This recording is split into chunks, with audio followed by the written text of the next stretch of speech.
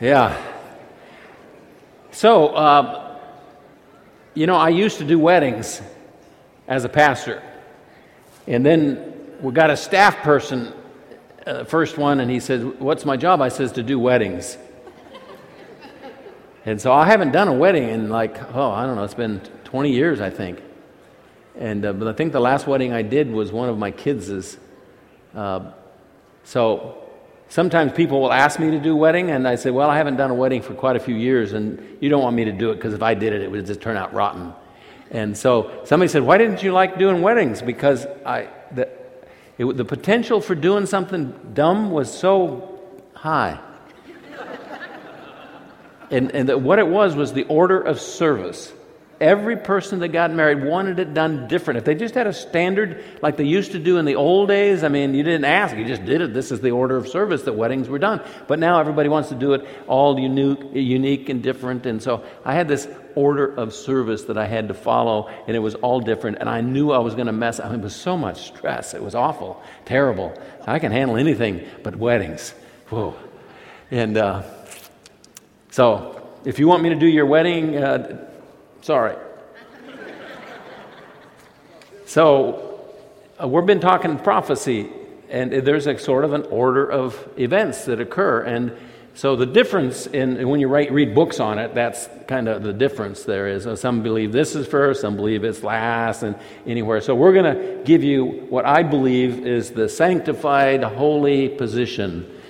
This is the order of service. It might be wrong. We'll find out. We'll find out one of these days how it is. So I'm going to give you the order of service today. I'm going to get started here because it's complicated. And then next week, I'm going to have some boxes, maybe 3 foot square, just some cardboard boxes. Each one's going to have on every side written a name or a word that indicates an event that occurs. And they'll be up here on the stage, and I'm just going to randomly pick somebody and say, "Hey, come up and put these boxes in order." And we're all going to watch you. Now you will know the stress I felt at weddings with everybody watching and saying, no, you got it wrong. So I'm not really going to do that. But let's pretend we are. That way you'll pay attention today, okay? So in your notes, number 1, the first event that's going to occur is the rapture of the church. So this is the place where there's lots of disagreements. If you read books on the topic of eschatology, you will see this put any place and every place from beginning to end, and also those who just basically chuck it all together. So we're going to put it first. I just really believe it is number 1 event that's going to occur. 1 Corinthians 15:50. I say this, brethren, that flesh and blood cannot inherit the kingdom of God, nor does the perishable inherit the imperishable. Behold, I tell you a mystery. We will not all sleep. That means we won't all die, but we will all be changed in a moment, in the twinkling of an eye, at the last trumpet. The trumpet will sound, the dead will be raised imperishable, and we will be changed. That is, those of us who are alive. 1 Thessalonians 4:15. For this we say to you by the word of the Lord, that we who are alive and remain until the coming of the Lord, will not precede those who have fallen asleep. That is, those who have died. For the Lord himself will descend from heaven with a shout, with the voice of the archangel, with the trumpet of God. The dead in Christ will rise first, then we who are alive will will be caught up. Now, one of the things that people will say is the word rapture is not in the Bible. You see that word caught up. The Greek word for caught up is harpazo, and when the Greek was translated into Latin, which was translated in Latin before it was translated into English, the Latin word is rapture. And so when somebody says not in the Bible, say, "Oh, yes, it is. You just don't know Latin." If you knew Latin and read Latin, you would see where it is. But that's where it is, caught up. We go up, meet Jesus in the air. The word for the two of us coming together, him coming down, us going up, that word, harpazo, is the word that was translated in the Latin rapture. We'll be caught up together with them in the clouds to meet the Lord in the air. So we shall always be with the Lord. So we have 2 events that are significant. Jesus coming back. Before the tribulation and after the tribulation.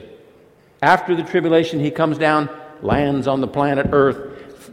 The rapture, he only comes down somewhere in the air, and we meet him there and all go back.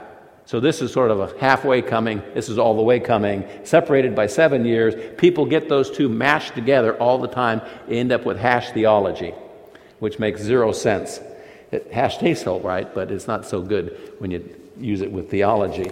Number A. So we'll look at some aspects of, that's number one, so I don't want you to get confused. One will be first event. Now here's some things about the rapture. A. The rapture is a signless event.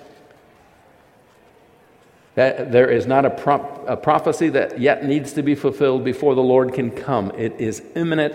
It can happen in any moment. Now, I went through about a month ago, a little over a month ago, gave you 10 or 20, I forget how many reasons why I believe the rapture was happening first. And one of them was this right here. If it's an event that's going to occur with nothing happening before it, in the sense of no prophecy needs to happen in order for it to happen, well then it's probably going to be first. The writers of the New Testament believed that Jesus was coming in their lifetime. So just read what they wrote. They believed it's going to happen tomorrow. Well, it's going to happen tomorrow, then not much needs to happen before he's going to come. It's an imminent event. 1 Corinthians 1:7, so that you are not lacking in any gift, awaiting eagerly the revelation of our Lord Jesus Christ. You're waiting for him to come any moment. 1 Corinthians 16:22. If anyone does not love the Lord, he is to be accursed. Maranatha, Maranatha. You know what Maranatha meant? Jesus, right now, come right now, today, please, please, please, please. Maranatha. That's what they said to each other. Maranatha, Maranatha, Maranatha, Maranatha to you. Jesus is coming any day, today. Oh, man, I hope he does. Maranatha. Be a great word to resurrect, wouldn't it? Philippians 4:5. Let your gentle spirit be known to all men. The Lord is near. The Lord is near. Revelations 22:20. He who testifies to these things says, yes, I am coming quickly. Come, Lord Jesus. Any moment he is coming. Philippians 3:20. Our citizenship is in heaven, from which also we eagerly wait for a Savior. We eagerly wait for a Savior, the Lord Jesus Christ, who will transform the body of our humble state into conformity with the body of his glory by the exertion of the power that he has even to subject all things to himself. 1 Thessalonians 1:9. For they themselves report about us what kind of reception we had with you, and how you turned to God from idols to serve a living and true God, to wait for his Son from heaven, whom he raised from the dead, that is Jesus, who rescues us from the wrath to come, coming any minute now. Titus 2:12, instructing us to deny ungodliness, worldly desires, and to live sensibly, righteously, and godly in the present age, looking for the blessed hope and the appearing of the glory of our great God and Savior, Christ Jesus. James 5:7, therefore be patient, brethren, until the coming of the Lord. The farmer waits for the precious produce of the soil, being patient about it until it gets the early and late rains. You too be patient, strengthen your hearts, for the coming of the Lord is near. The coming of the Lord is near. Do not complain, brethren, against one another, so that you yourselves may not be judged. The judge is standing right at the door. And so every generation has believed this is when Jesus is coming. And so I'm pretty sure it's going to be today, personally. I thought that yesterday, and I'll think that tomorrow, if we're still here tomorrow. That's the way we're supposed to live, every day being the last day. So B, the rapture of the church was a mystery, previously unrevealed truth until the Apostle Paul. Revelation, that is what God communicates to us that's in the Bible, was progressive. Now, I'm not using the word politically, okay? Progressive is not a good word politically. Progressive is truth when we talk about Revelation. And that simply means is that Genesis is first. And the content in Genesis was first. Have you ever read the name Jesus in the book of Genesis? No. Why? God didn't tell us Jesus' name in the book of Genesis. It was later we get the name Jesus. So we have the Bible given to us progressively over time, and the word mystery was a term that was applied to truth that was given that had never previously been revealed before. And so the rapture, us meeting Jesus in the air halfway between here and heaven, was a mystery that had never previously been revealed by God to the church until the Apostle Paul. 1 Corinthians chapter 15. Now I say this, brethren, that flesh and blood cannot inherit the kingdom of God, nor does the perishable inherit the imperishable. Behold, I tell you a mystery. It's sort of like saying, I have a secret.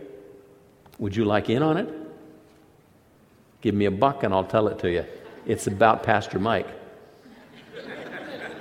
No one has ever heard this before. Is he in here? I tell you a mystery. We will not all sleep. That is, we will not all die, but we will all be changed in a moment, in the twinkling of an eye, at the last trumpet. For the trumpet will sound, the dead will be raised imperishable, and we will be changed. So, any information in the Bible before this date, this event, is not about the rapture. It might look like the rapture, it may sound like the rapture because we understand the rapture, but you can't read here back to here. You read and understand the Bible progressively. See, the first thing that happens, this is all stuff I already covered, and so if you think, wow, go back and pick up one of the earlier class lessons. The first thing that happens is that we get a glorified body.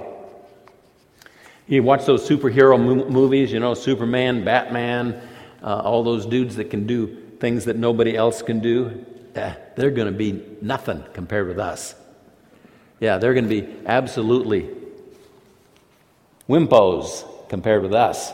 Philippians 3:20, our citizenship is in heaven, from which also we eagerly wait for a Savior, the Lord Jesus, who will transform. We're going to be transformers. We're going to go from a little car, Volkswagen, to a monster. Ha! Transform the body of our humble state. My body is incredibly humble in that it is wimpy, weak, aches, into conformity with the body of His glory. That means we will get a body just like that of Jesus by the exertion of the power that Jesus has, even to subject all things to Himself. By His power, He's going to change me so that I have a body like Him, and it's going to be amazing what I will be able to do. We will take off from the ground and meet Jesus in the air. How cool is that going to be? I go skydiving once a year. I missed last year. I don't remember why. I think I missed the year before. When I say go once a year, that's my goal, to go once a year. I've been about 5 times, I think. And so when you jump out of the airplane, you free fall for a bit. That's cool. And then, boom, they pull the chute. And now the guy it's a tandem jump. The guy that you're with is strapped on your back, and he's talking right here all the time. So as soon as the chute opens, he says this, you want to steer? Got 2 handles. And you pull them, and you can make the thing go just about anywhere you want. It's like flying. And you know what I say? I think I'll let you steer, and I'll just enjoy the scenery. So I have this question. When we get glorified all of a sudden, hear the trumpet, and we take off, going to meet Jesus in the air, do I get to steer? Am I going to be able to say, hey, there's Mike. I think I'll go over there and see Mike. Oh, there's Joe. Let's go over and see Joe. And am I going to get to steer, or am I just along for the ride? I don't know, but it's going to be cool. It's going to be absolutely amazing, this takeoff. And I'm hoping, I think I've told you this before, we go really slow to start with so that I can sort of say, sorry, see you. No, that's cruel. That's awful, isn't it?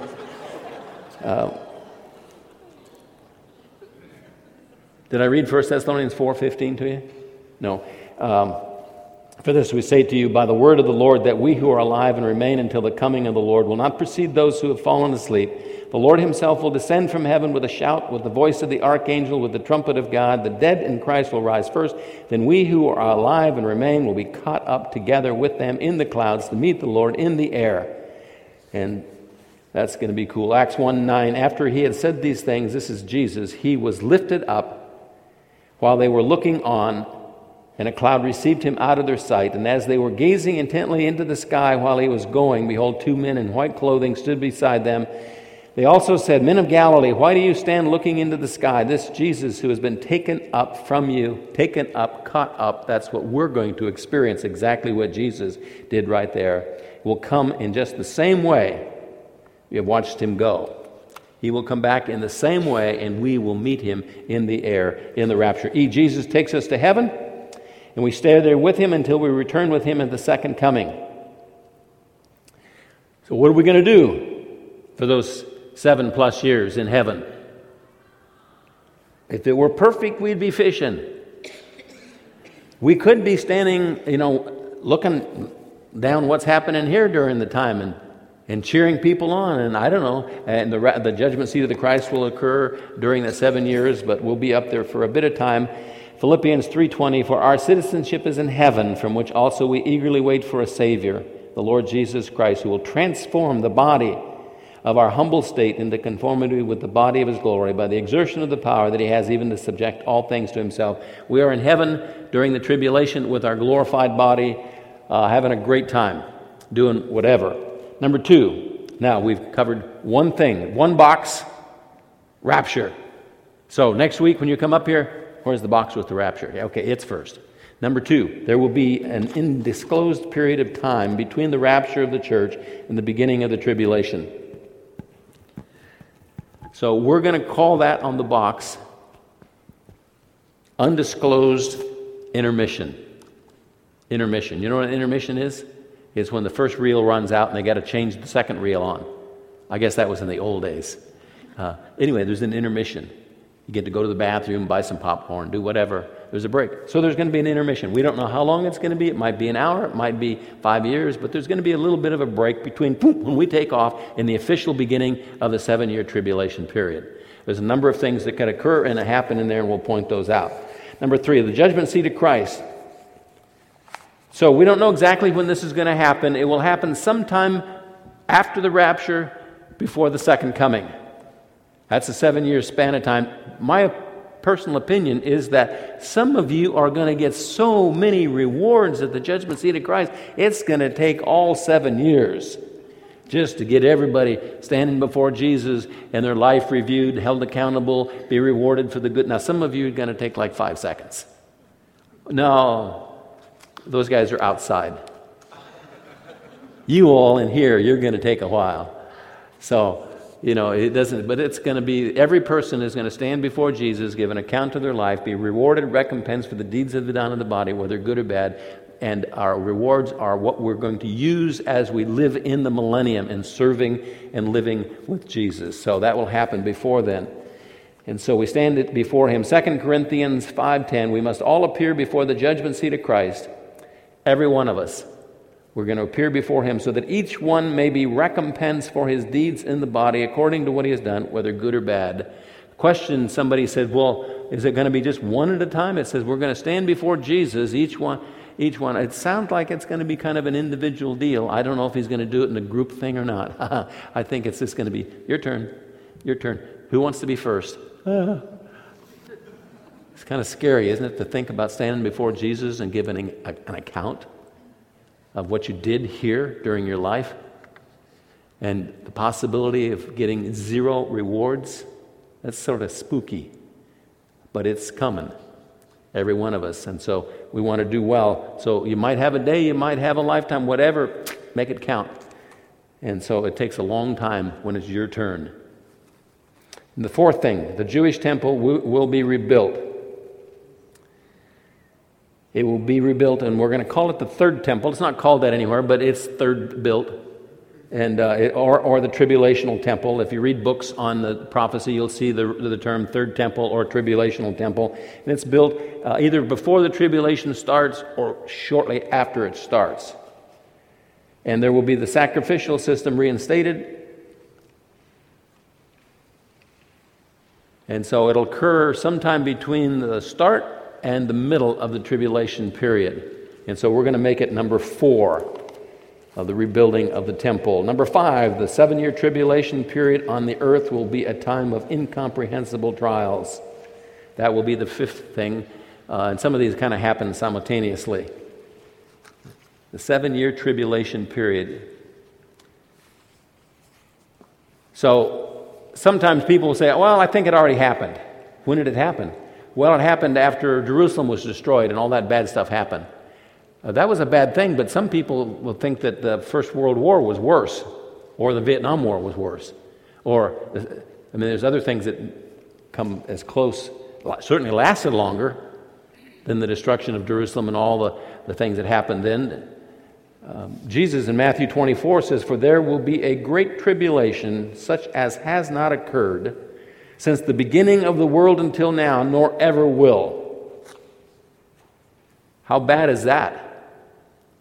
Never been anything worse, nor there will ever be anything worse. It's a bad time, the tribulation. Unless those days had been cut short, no life would have been saved. But for the sake of the elect, those years will be cut short. Somebody said, it looks like it could be shorter than 7 years. I think maybe that's just a way of saying, that's why it's only 7 years. If it were longer, there wouldn't be anybody living.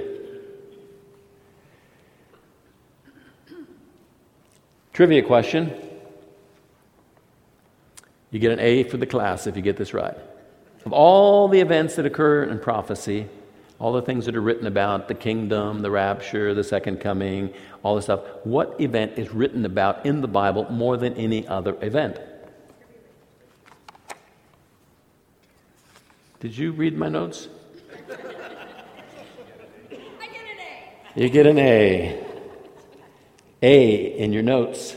The tribulation period is written about more than any other topic in prophecy.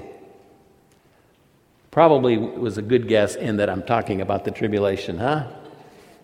So of all the prophetic events that occur, it's written about more than any other. So if it's written about more than any other, it must be significant and it must be real. It's funny that a 7-year period in all the history of mankind would be the number one topic written about in the Bible. The tribulation period is called by at least a dozen different names. I was going to give them all to you, but I thought, well, I won't do that.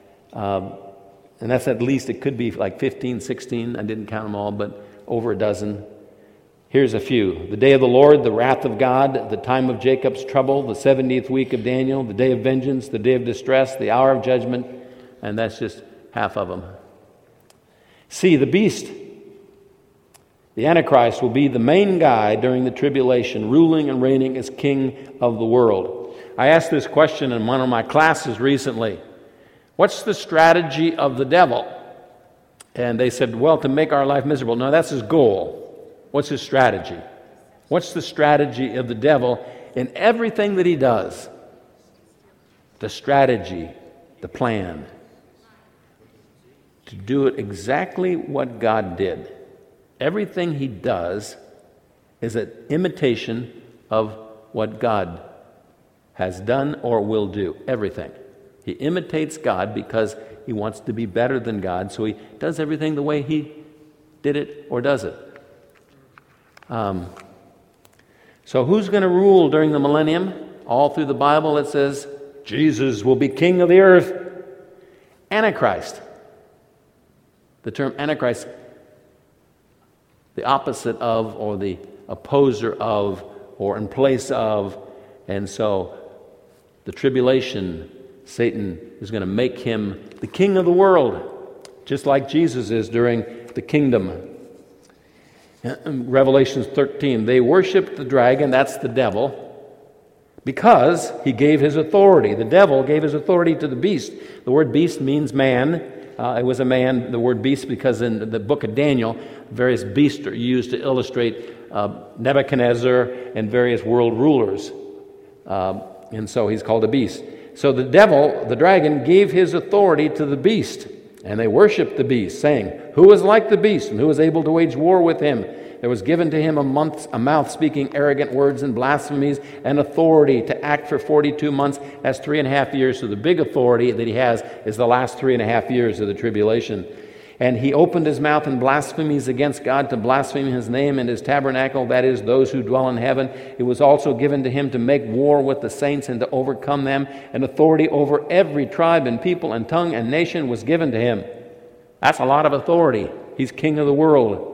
All who dwell on the earth will worship him. Everyone who dwells on the earth will worship him. Everyone whose name has not been written from the foundation of the world in the book of the life of the Lamb who has been slain. So he's the dude. He's the guy. He's in charge. He's running the show during the tribulation period. D, the tribulation officially begins with the signing of a peace treaty between Israel and the world, brokered by the Antichrist. Now, this is probably what's going to gain him his notoriety, his ability to pull all these countries that are after Israel, and he makes a peace treaty with the world, and Israel is at the center of it. This very well could be part of the treaty to rebuild the temple. But the treaty is signed, and he becomes cool. Daniel 9:27, he speaking of this Antichrist, the beast, will make a firm covenant with many, with the many. That's like the world. For 1 week, 7 days, 7 years. Daniel's 70 weeks, each day stands for a year. For 1 week, the tribulation. But in the middle of the week, he will put a stop to sacrifice and grain offering. That's how we know that sacrifices will be happening. And on the wing of abominations will come one who makes desolate. He is going to really pour it on in the last 3.5 years, even until a complete destruction. One that is decreed. It's poured out on one who makes desolate. So the Antichrist will sign a covenant at the beginning. In the middle, he breaks it. In the middle of the tribulation period, the Antichrist breaks the treaty, desecrates the temple, declares himself to be God.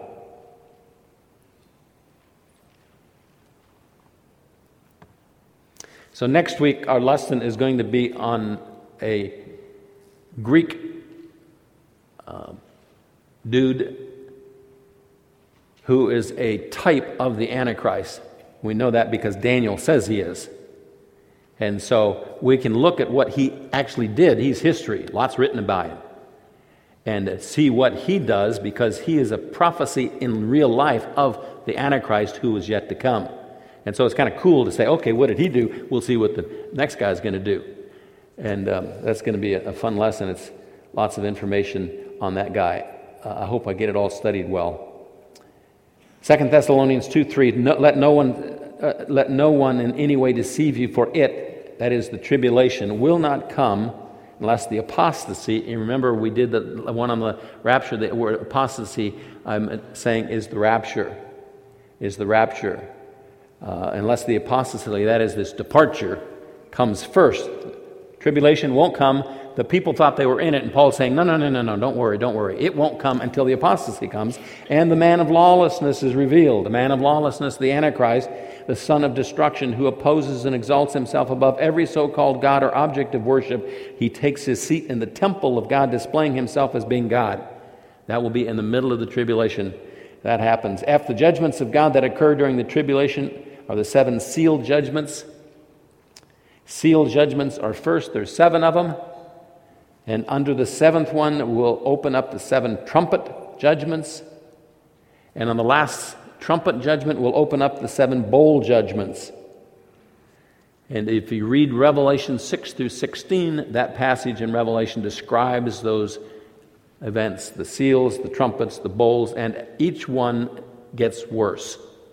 Each one gets worse, and they tend to speed up towards the end, so it's just boom, boom, it's just chaotic. Sometimes I say to people, you think the weather is bad now. If you don't trust Jesus, you're going to see some real weather problems. 6, okay, we've covered 5 boxes up here on the stage with names on them. Okay, we just covered the tribulations. Number 6, the 3rd temple is destroyed. The one that's built at the beginning will get destroyed before Jesus comes back, or when he does come back during the Battle of Armageddon. But somewhere it's going to get annihilated.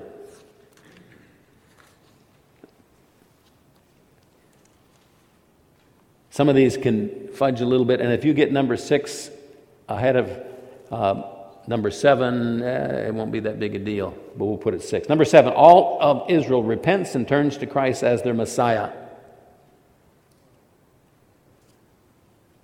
So a little trivia question, why the tribulation? Written about more than any other event in the Bible. What's the purpose of the tribulation? There are 7 purposes. We went through that. Actually, 5. Number 1 is to convince Israel that Jesus is Messiah. And all of Israel that's alive will turn to Christ and believe that he is indeed the Messiah. Romans 11:25, I do not want you, brethren, to be uninformed of this mystery. There's the word again. So that you will not be wise in your own estimation, that a partial hardening has happened to Israel until the fullness of the Gentiles has come in. That is, every person that's going to be added to the church, every person that's going to get saved is added. And so all Israel will be saved. All Israel will be saved. And so one of the distinguishing characteristics of certain prophetic opinions and views is that Israel is the people of God. They are, and they will be, and they always will be. We have not replaced Israel, the church, because they crucified Christ. Lots of people teach that is not true. All Israel will be saved, just as it is written, the deliverer will come from Zion. He will remove ungodliness from Jacob. This is my covenant with them. This is my covenant. God keeps his covenant. Matthew 24, then the sign of the Son of Man will appear in the sky. Then all the tribes of the earth will mourn. They will see the Son of Man coming on the clouds of the sky with power and great glory. And he will send forth his angels with a great trumpet. They will gather together his elect from the four winds, from one end of the sky to the other.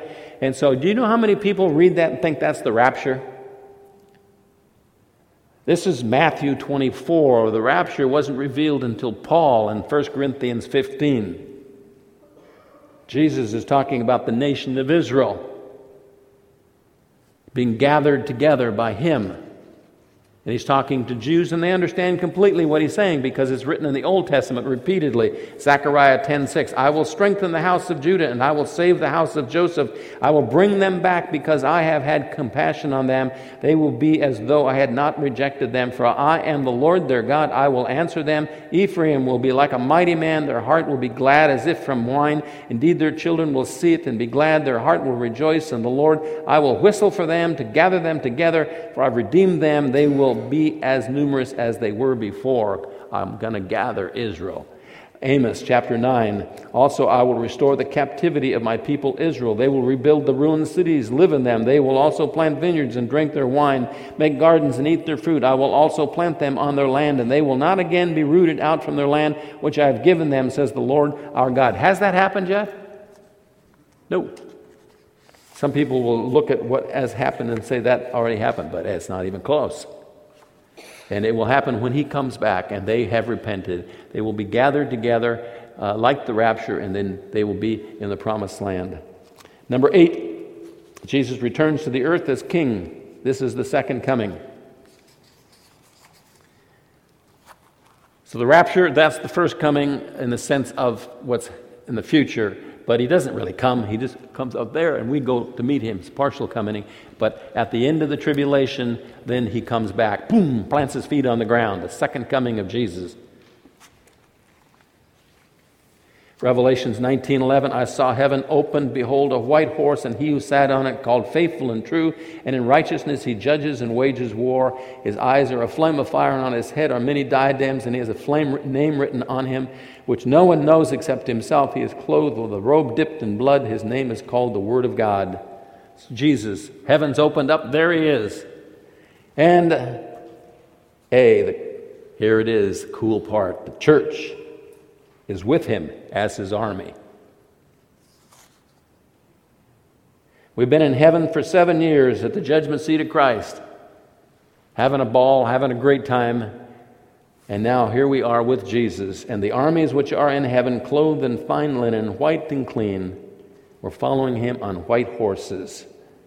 From his mouth comes a sharp sword, so that with it he may strike down the nations, and he will rule them with a rod of iron, and he treads the winepress of the fierce wrath of God the Almighty, and on his robe and on his thigh his name is written, King of Kings, Lord of Lords. So when we come down, there's going to be a battle fought. Are we going to have swords, guns, bazookas, tanks, bombs? What are we going to do?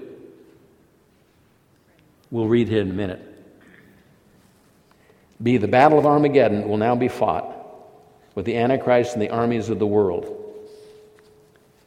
We, Jesus, the army of God, that's us, come down, and they're all gathered here to have a battle, have a war, and a war is fought. Revelation 16:12, the sixth angel poured out his bowl on the great river, the Euphrates, and its water was dried up, so that the way would be prepared for the kings from the east. And I saw coming out of the mouth of the dragon, that's the devil, and out of the mouth of the beast, that's the Antichrist, and out of the mouth of the false prophet, 3 unclean spirits, demons like frogs. They were spirits of demons, performing signs, which go out to the kings of the whole world to gather them together for the war of the great day of God, the Almighty. And they gathered them together to be to the place which in Hebrew is called Armageddon. It's the valley of Megiddo. It's a big place in Israel, a big all the armies from all over the world all travel to this location. And they do that because the demons send out spirits, and they get in them, and they prompt them, y'all come, we're going to have a party. And so they all come, big battle. The Antichrist is captain, he's in charge, he's leading the way, and they sincerely believe they're going to be able to whip Jesus and us. And so, what am I going to do? What are you going to do? Revelations 19, so that you may eat the flesh of kings and the flesh of commanders, is talking about birds, and the flesh of mighty men and the flesh of horses and those who sit on them, the flesh of all men, both free men and slaves, small and great. And I saw the beast. I saw the beast, the Antichrist, the one leading the army, and the kings of the earth and their armies assembled to make war against him who sat on the horse and against his army.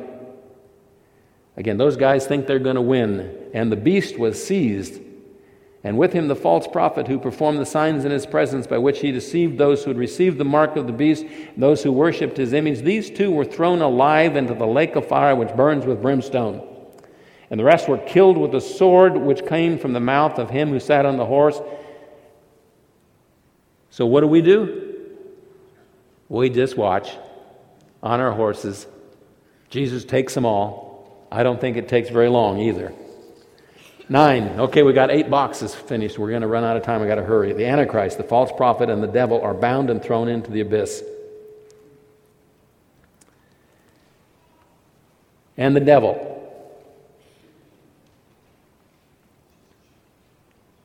They're bound and thrown into the abyss. The Antichrist and the false prophet already have been pitched there.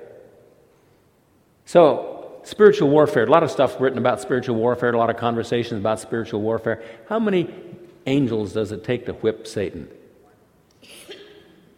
We tend to think it takes a whole army, but then I saw an angel, that means one angel, coming down from heaven, holding the key of the abyss, and a great chain was in his hand. Great chain. I've got about 4 chains for different occasions. Different lengths, different sizes. This is a great chain. And he laid hold of the dragon, the serpent of old, who is the devil and Satan, bound him for 1,000 years, chained him up, wrapped him up, and threw him into the abyss. Don't you love the sound of that? The devil, chained up, thrown into the abyss, shut it, sealed it over him so that he would not deceive the nations any longer till the 1,000 years were completed. After these things, he must be released for a short time. Number 10, there is a 75-day period of time between the Battle of Armageddon and the beginning of the millennium.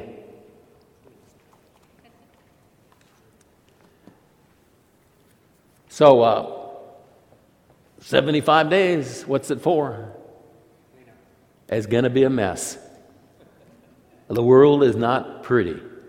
There are dead people laying everywhere. It's been 7 years of tribulation. Of bloody water and animals and you name it. It's just not a pretty place to be. And so, we haven't done much hospitality stuff at our house for a while because my son-in-law, Thomas, is in a wheelchair, paralyzed, and susceptible, if he were to get COVID. So Sherry was kind of cautious. So we just haven't had anybody over. But they both got vaccinated. I think they're ready to get their second one. And so I said, Sherry, does that mean we can have people over now? Have as many people, have the whole church over. You know the cool thing about having you over is the house got cleaned. I even help sometimes. Oh, the whole world's going to get cleaned up during the 7-day period. Daniel 12:11. From that time, from the time that the regular sacrifice is abolished and the abomination of desolation is set up, there will be 1,290 days. That's 3.5 years. How blessed is he who keeps waiting and attains to the 1,355th day. So you do a simple math: 75 days between the end of the tribulation and when the millennial kingdom is established. Number 11, the sheep and goat judgment is held, with the sheep entering the millennium. This is the judgment of the people that are still alive at the end of the tribulation. When it's all said and done, everything's been cleaned up. There's still people on the earth running around alive, and they're going to get judged. And the ones that are the sheep come into the millennium alive. The ones who are the goats go to hell. And you can read about that in Matthew 25. Number 12, Jesus rebuilds the millennial temple. This is the 4th temple described in Ezekiel.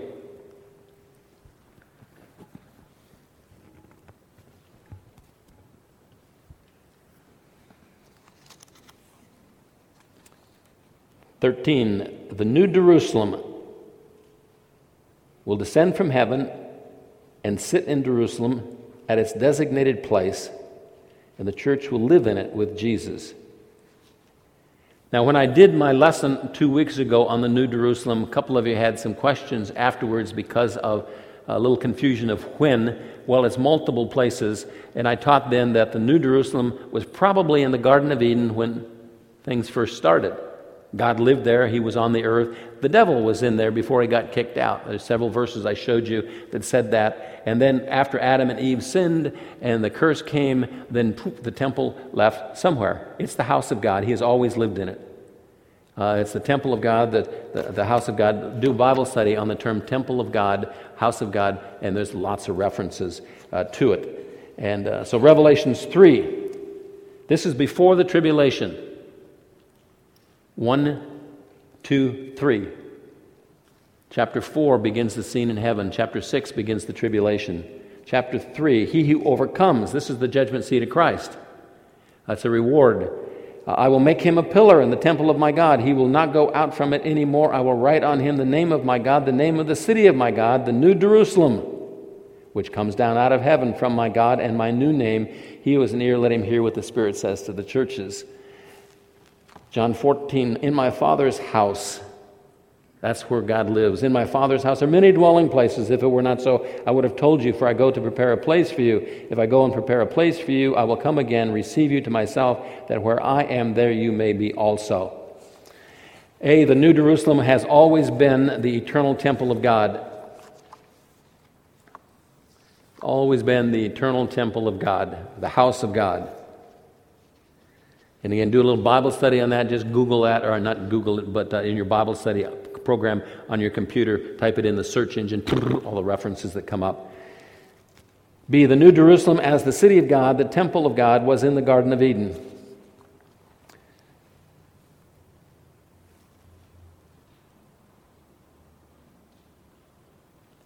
C, Lucifer lived in the New Jerusalem before he got kicked out. And again, I showed you a number of references on that lesson on the New Jerusalem, so I'm not going to repeat them here. You can go back and pick that one up. That's a fun topic to study. D, the New Jerusalem was 11 miles square, 11 miles tall. Now, this is I don't know what the right word is. Anyway, those exact things are not in the Bible. The word that's used in the Bible is 1,500 high, wide, and square. That would take up 2/3 to 3/4 of the United States. It would be, way out into outer space. And so to have that sitting in Jerusalem or in Israel would be like, that's not going to happen. It's way, way bigger. Well, the term stadia or stadia that's used for mile is not actually a mile, and when you take and compute it the way the distance it is, it ends up being 1,320 miles.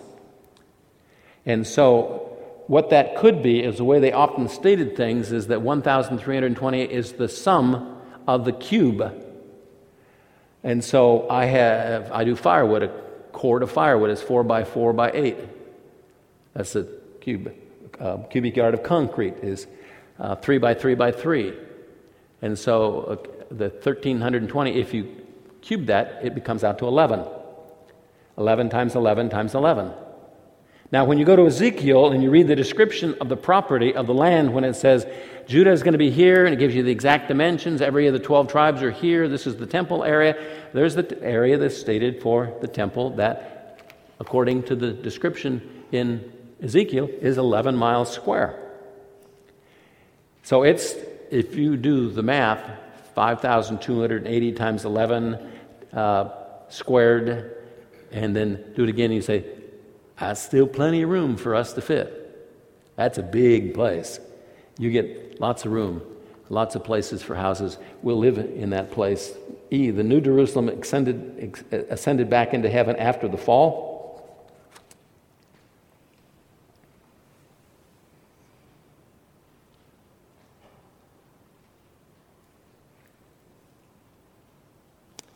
Now here's one that, again, a kind of conjecture. The shape of the New Jerusalem is like a mountain or a pyramid rather than a cube. So what's the devil's methods? Same as God's. He was in God's temple. So you look at the pyramids, you look at the ziggurats, you look at the temples that are built all over the world when nobody really had blueprints from the other. They all look the same. They're all like a pyramid. Tower of Babel, as they read about various descriptions, it was like a mountain. And the fact that the temple of God, over 25 times in the Old Testament, is called the house and the mountain of God. So it's described as a mountain, the way a mountain, Mount Adams, looks. And even doing volume 11 by 11 miles and then go just half the distance to compensate for the pyramid shape of the thing, there's still lots and lots of room in there for us to fit. G, when the millennium is over, when the present earth and heavens are destroyed, all believers will escape in the New Jerusalem and come back to the new earth. So new heavens and new earth, everything at the end of the millennium, there's another war fought, and we'll see that in a minute, and everything is destroyed. And so we go into the New Jerusalem, poof, we take off, new heavens, new earth are built, we come back. It'll be the ark, as it were. Revelations 21, I saw a new heaven and a new earth. The first heaven, the first earth passed away. There's no longer any sea, and I saw the holy city, New Jerusalem, coming down out of heaven from God, made ready as a bride, adorned for her husband. I heard a loud voice from the throne saying, Behold, the tabernacle of God is among men, and he will dwell among them. They will be his people, and God himself will be among them. That's like at the end of the book, and eternity is ushered in. 14, the wedding feast of the Lamb is when the church, as the bride of Christ, is ceremonially joined with Jesus forever as his eternal companion.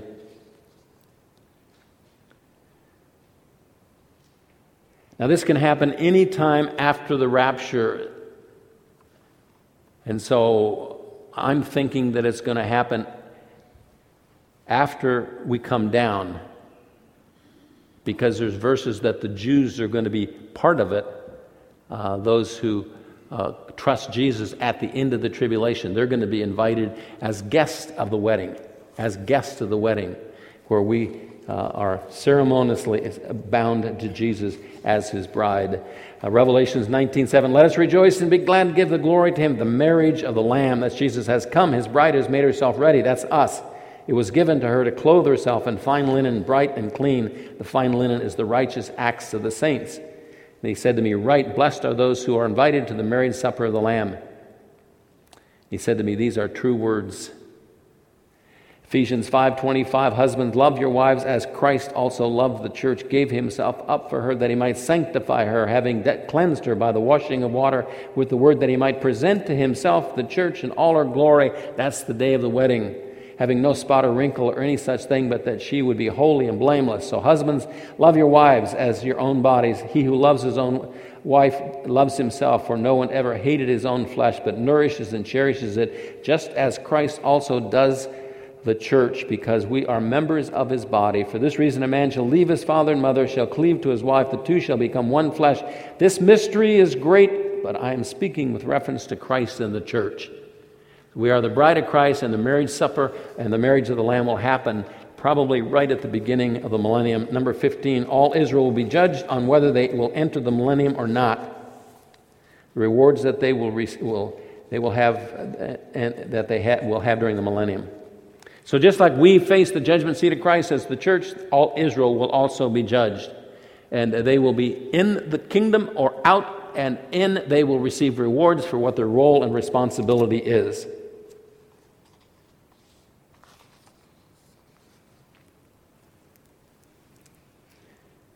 Ezekiel 24, I, the Lord, have spoken. It is coming. I will act. I will not relent. I will not pity, and I will not be sorry. According to your ways, according to your deeds, I will judge you, declares the Lord God.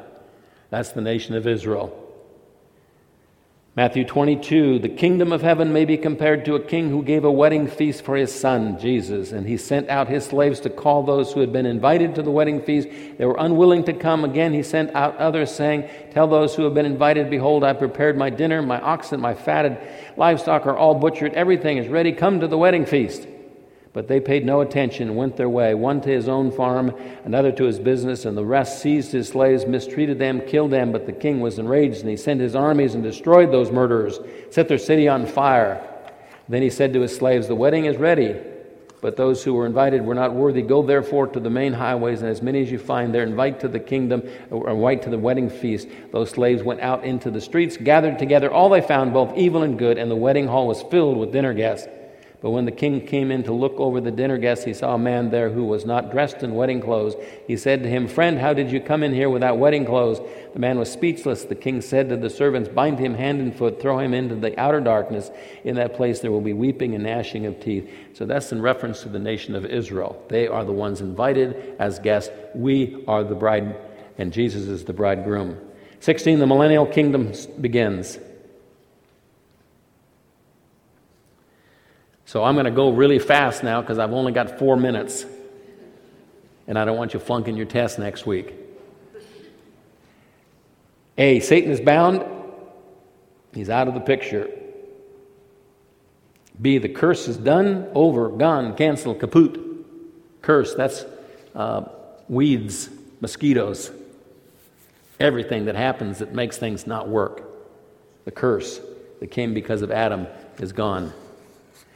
And there's a big long reference there, Isaiah 4 through 9, and I'm going to skip that. You've got the reference in your notes. You can check it and read it later. C, the church which is living in the New Jerusalem is ruling with Jesus over the world. This 11 by 11 by 11 temple of God which we are living in, we're going out from that, and we're ruling the world with Christ during the 1,000-year millennial kingdom.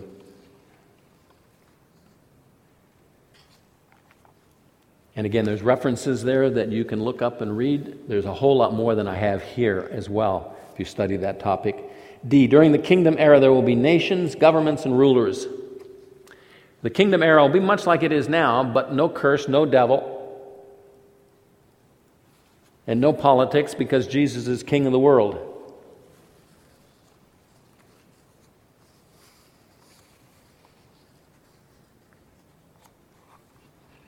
And again, a reference there, Isaiah 2. A lot of Isaiah is about this era.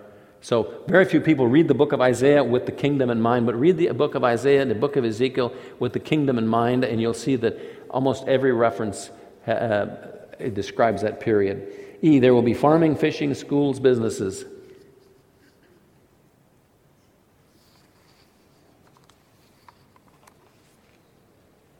It's going to be a great time because you get a limit of fish every time you go. Farming is going to be awesome. F, those who enter the millennial alive from the tribulation with physical bodies will have babies, and the many people born during the kingdom will need to choose to follow Jesus or not. Because there's no disease, no war, most people will live the whole 1,000 years. That's going to be a huge population explosion. G, the Bible will be taught. People will gather to worship.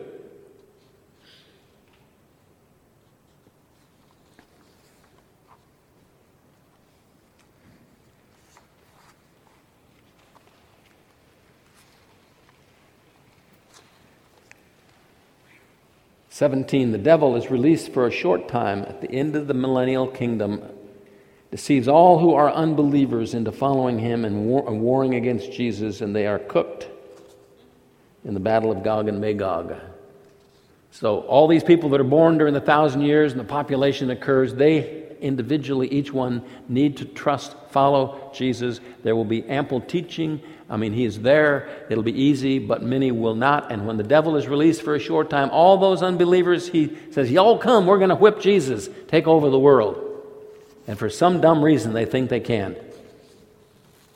I'm going to read, well, I won't either. Revelation 20, you can read about that, the battle at the end. And it's about as like the first one, doesn't last long. 18, the great white throne judgment is held. We talked about that last week in detail.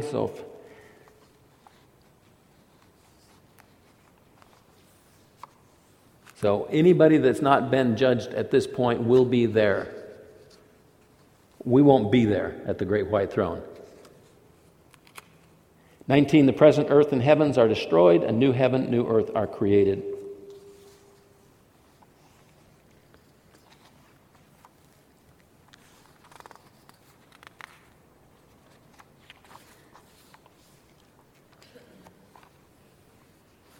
We all live happily ever after.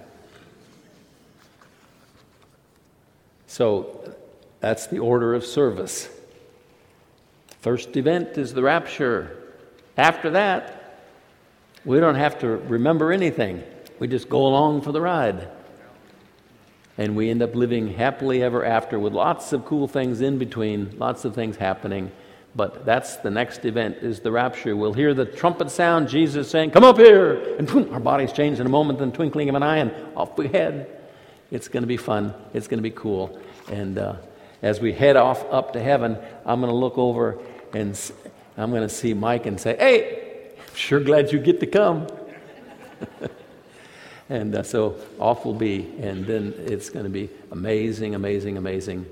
And it's because of our faith in Christ, only because of our faith in Christ, that we get to be part of this whole thing. But we do. Looking forward to it. Maranatha. Let's pray.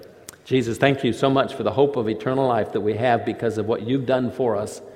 And we're going to stand before you at the judgment seat of Christ and be held accountable for the life we've lived, recompense, rewarded for the deeds we've done in the body, whether good or bad. I pray that you would stir us, motivate us to serve you now while